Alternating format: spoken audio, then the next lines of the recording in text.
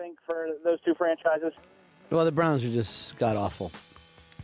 There's a lot of really bad football teams this year. It's weird to say. Yeah, the man genius thing.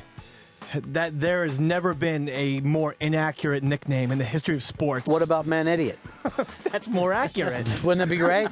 Why are they calling me man idiot? It doesn't even rhyme. And now even like the Sopranos, they have Sopranos replays on A&E. Oh, yeah. And the episode where Mangenius was there, and it just looks retarded now that they're like, look, it's Mangenius. And they're making a big deal out of that just awful smurf of a football coach. He should be edited out. He's terrible. And Mike Holmgren just said... everything else is edited out on that show. Why not do that? Yeah. And Holmgren says he wants to possibly join the Cleveland Browns organization. We all do. We all feel like we could do just as well. Here's John in Tampa. John, you're on Ron Fez. Hey, I was listening to some of the O&A replay today, and they played some of the old Dave stuff from back in Afro Wars and Biggest Gainer. Mm-hmm. And I just want to say thanks, Ron, because if it wasn't for you, Dave probably would have ended up in worse shape than ever if he would have stuck with those guys instead of, stepping up over on Ron and Fez show. Well, obviously, he did a lot of things during the Afro Wars that were a lot of fun, and we all enjoyed it, but it was about to cost him his career. Yeah. And I had to say to Davey Mack, do you want to be the flash in the pan guy who goes away, or do you want to start and try to work on your skills as a musing fellow? Do you want to tell the joke or be the joke? And all you have to do is listen to this program to know that Davey Mack has decided to become an artiste. Thank you, Mr. B. Wow, Thanksgiving cheers in the air. Well, I honestly think that you could have a real career in radio. Obviously, you're going to have to shake Sam. That does not work for you. Okay. You just can't do it out of kindness. You're going to end up like me. You got to start and look at yourself. Right. All right. Market Davey Mack.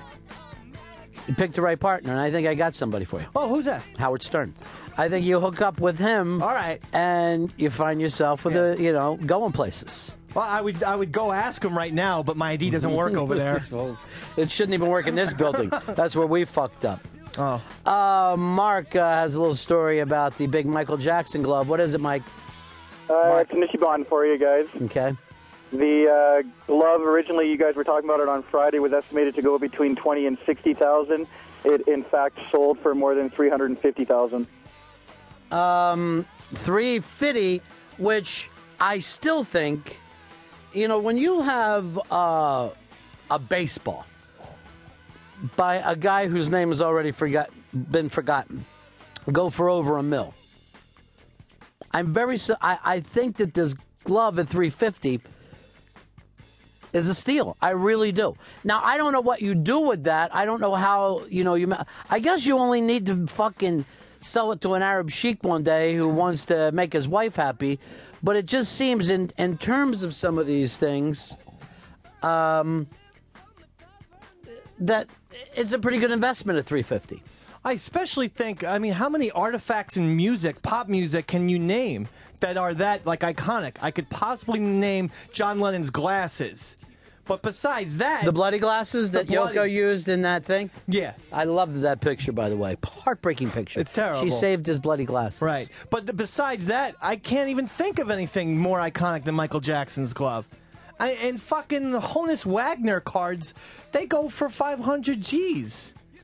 Yeah, I guess because whatever it is that, baseball has a longer collecting thing than rock memorabilia. But I believe over the last 20 or so years, at least since the Hard Rock started, when the Hard Rock first opened, they were able to get that shit for free. Yeah. And then after that, people started to say there's a market in this stuff. Yeah. I saw the glove. It was very cool. I saw the pictures of you, and I have to tell you, I finally had to get off in the 5-part series. I couldn't stay completely with you and Craze there. But Craze using the word dogsy too much.